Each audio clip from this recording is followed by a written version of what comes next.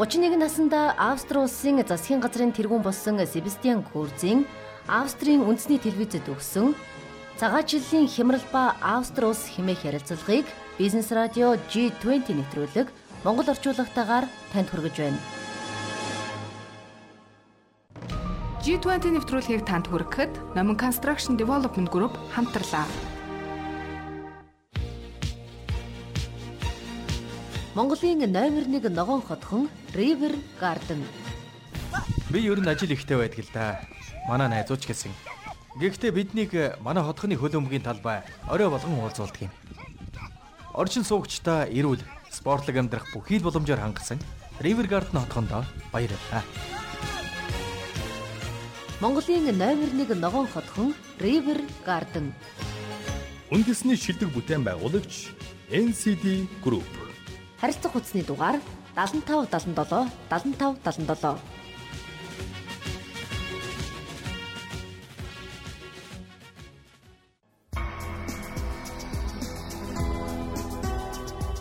Себастьян Курц.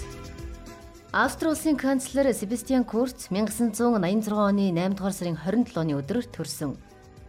2017 оны 12 дугаар сард улсынхаа засгийн газрыг тэргүүлэхээр болж үүрэгт ажлаа албан ёсоор хүлээн авсан юм. Ингэснээр тэрээр дэлхийн түүхэн дэх хамгийн залуу ерөнхий сайд болж бичигдэж байна.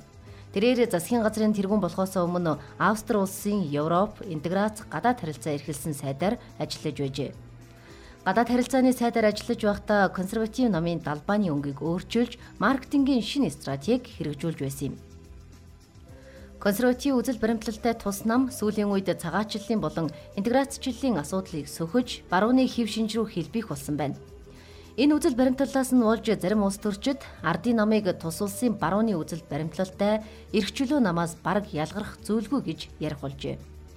Себастьян Курц сонгуульд ялалт байгуулсныхаа дараа Балканы орнууд дахь цагаачдын урсгалыг хааж, хууль бус цагаачдыг улс орноос хөөж гаргахад шийдвэртэй арга хэмжээ авч, дөрвөстийн хямралыг зогсоох тал дээр ажиллана гэдгээ хэлсэн.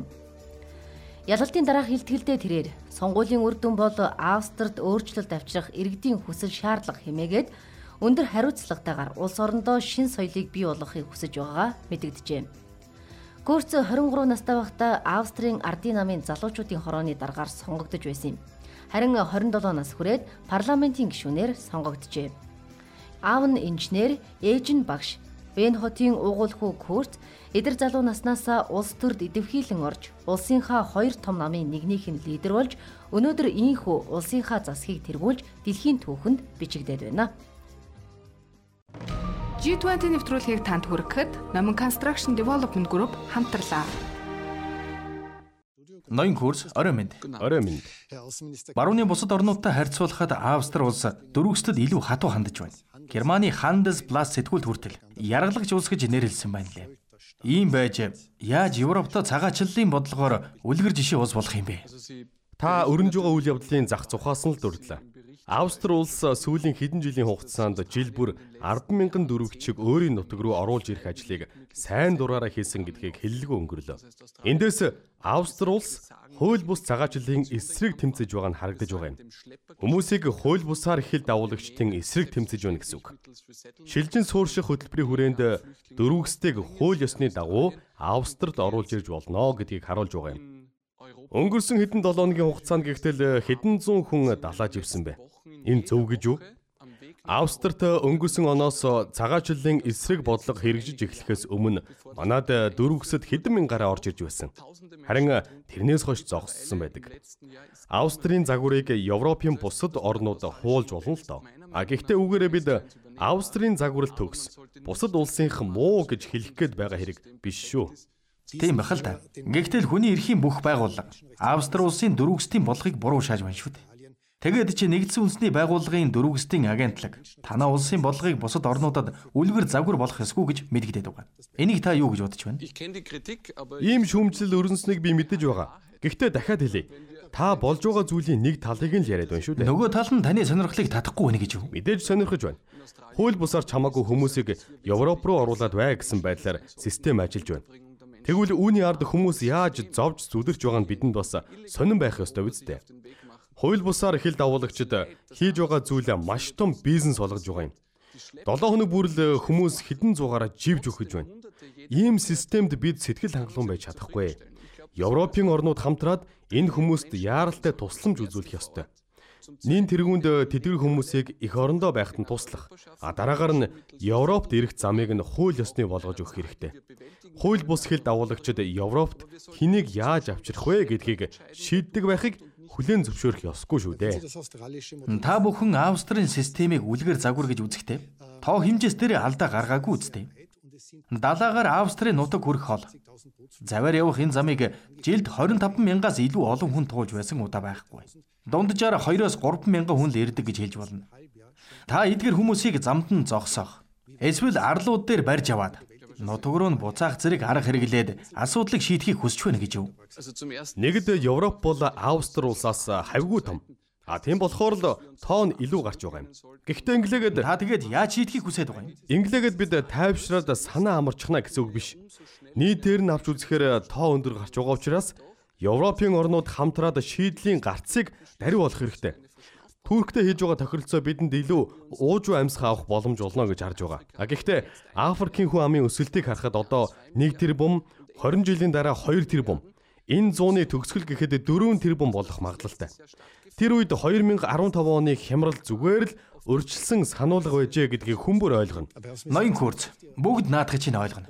Гол нь та яаж 1000 км үргэлжлэх Африкийн иргэгийг бэхлэх гэж байгаа юм? Өмнө нь ийм зүйл хийж байсан хүн байхгүй шүү дээ. Та тэнд байгаа хүмүүсийг яах гэж байна? Жишээ нь Лив байна. Улсынхаа хилийг давжчихсан завтай хүмүүсийг наадуу чи Лив хүн биш гэд буцааж авдаггүй шүү дээ. Хоёр талтай асуудал гэж бодож байна.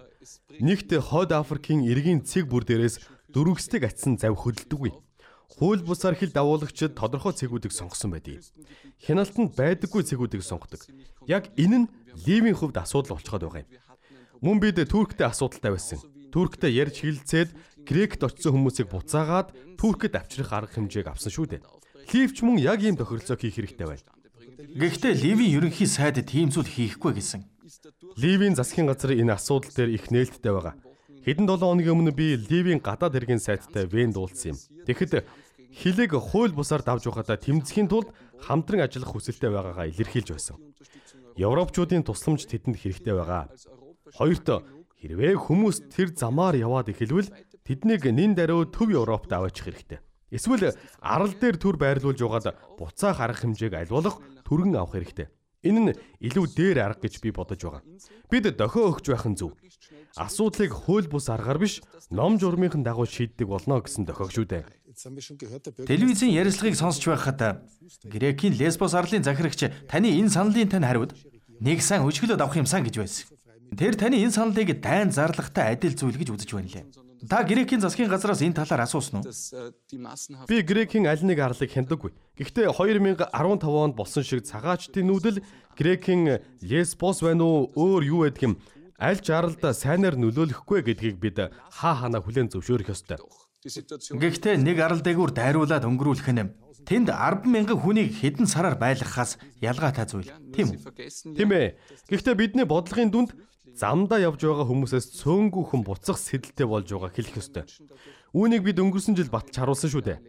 Европт ирсэн хонь нь оргинох газар олж өгөх гэж биш. Нутагтаа байхад нь үлдээх арга хэмжээ авах нь зөв шүү дээ. Тэгж байж бид илүү олон хүн тусалж чадна. Энд ирсэн бүхэн тусалж олон зуун мянган хүн хүлээн авах боломж бидэнд байхгүй. Урсгалыг зөв голдролд нь оруулбал бид хууль ёсны цагаачлалын хөдөлгөөнийг харин идэвхжүүлж чадна. Та яг тодорхой хэлэхгүй юу? Австри улс жилд хэдэн цагаач авах боломжтой вэ? Маш зөв. Энэ л асуудлын гол нь болоод байгаа юм. Яг ном журмаараа бол хууль ёсны хөтөлбөрөөр бол 1500 хүн л авсан. Харин хууль бусаар 90,000 гарсан.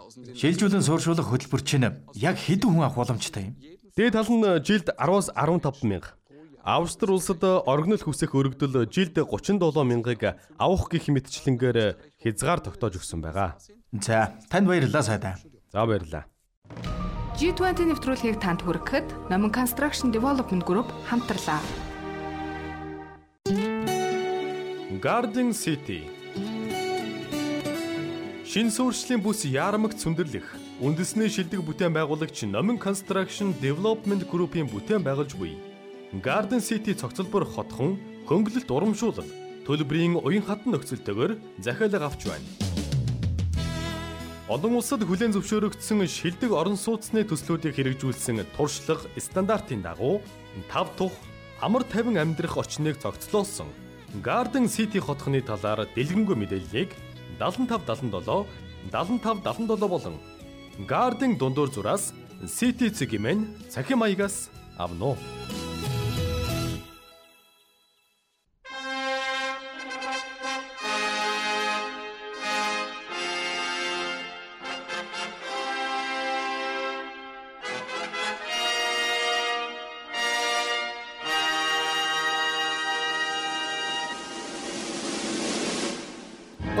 Наснда Австри улсын засгийн газрын тэргүүн болсон Себастьян Курцийн Австрийн үндэсний телевизэд өгсөн Цагаачлалын хямрал ба Австри улс хэмээх ярилцлагыг Бизнес радио G-20 нэвтрүүлэг Монгол орчуулагтайгаар танд хүргэлээ. Нэвтрүүлгийг бэлтгэсэн орчуулагч Золбоо, найруулагч Мөнгөнхүү, нэвтрүүлэгч Эдэр Чулуун, Од Эрдэнэ, Долгор Сүрэн.